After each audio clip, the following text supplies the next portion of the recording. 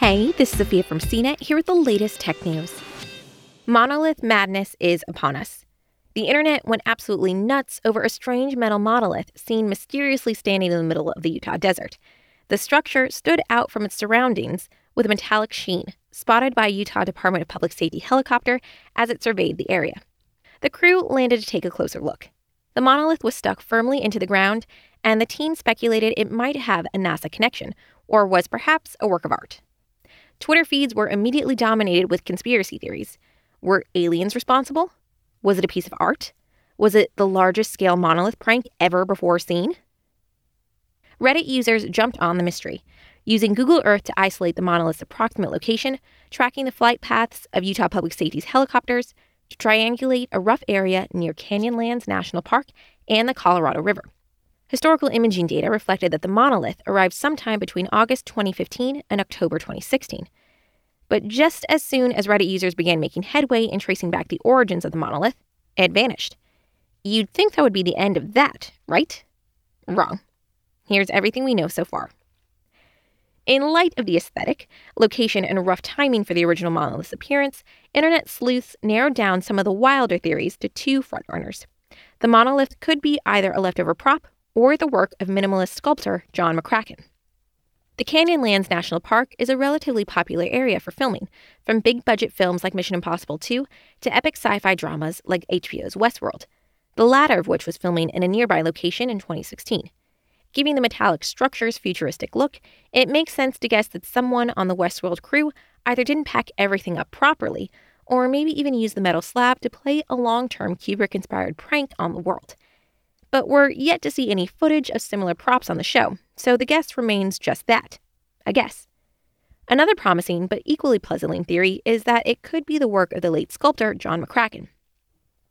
The David Zwirner Gallery, which reportedly represents his estate, appeared to suggest in a tweet that the Utah monolith was a legit McCracken. The gallery tweeted that the portal to the Utah is at David Zwirner 20th Street. But there's one significant problem for this theory. McCracken passed away in 2011, at least 4 years prior to the monolith's appearance in Utah. While some close to McCracken reportedly think it's unlikely he would have left this artwork in a desert, the artist's son, Patrick McCracken, told the New York Times that the news of the monolith reminded him of a conversation with his father back in 2002. Patrick McCracken told the Times that this discovery of a monolith piece is very much in line with his artistic vision. Even if we accept the possibility of the monolith being an authentic McCracken, the questions remain. Who put it there? And why? In case you thought the story couldn't get any weirder, just remember it's 2020 and anything's possible. A structure that appeared to be identical to the one in the Utah desert was found on the Batka Domnul Hill in Romania on November 26, according to The Mirror.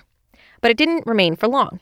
According to a Tuesday report by Reuters, the Romanian monolith disappeared 4 days later. On December 3rd, another copycat monolith appeared at the top of Pine Mountain in Atascadero, California.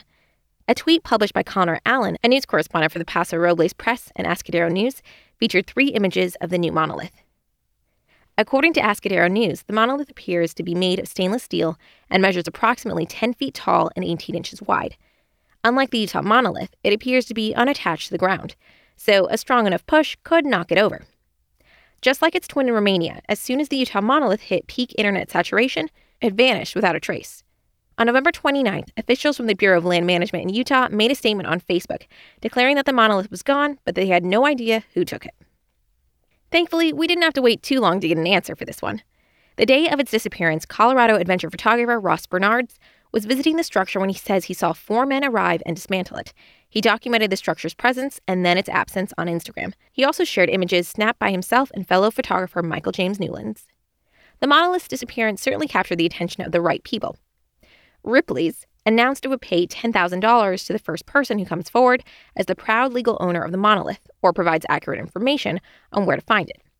On December 3rd, 2 influencers claimed they'd been part of the group that had removed the Utah monolith. Tour guide Sylvan Christensen and YouTube personality Andy Lewis published a YouTube video on December 1st showing their parts in the removal process. According to a statement from the men, the removal was done in an effort to prevent the destruction of surrounding land, as people were trudging in to see where the monolith stood without taking care of the environment. The response to the removal on social media has been mixed. with some commentators criticizing the group's decision to remove the monolith when the U.S. Bureau of Land Management hadn't yet made any indication that it was affecting the landscape so negatively. Though removing the monolith didn't violate any BLM policies, the introduction of the monolith did. So though the disappearance isn't being investigated, the original appearance is still under scrutiny. On December 6, another monolith was spotted on the Isle of Wight, off the south coast of England. It's about 7.5 feet high and 2 feet wide, according to the BBC. The country's National Trust told the broadcaster it would investigate. So now what? Whether you're still staunchly on the alien bandwagon, or you're convinced that the monolith is just a publicity stunt of some sort, the fact of the matter is that we're in limbo. Given the attention they've garnered and the year we've had so far, the monoliths could very well turn out to be something completely unexpected. 2020, right? For more of the latest tech news, visit cnet.com.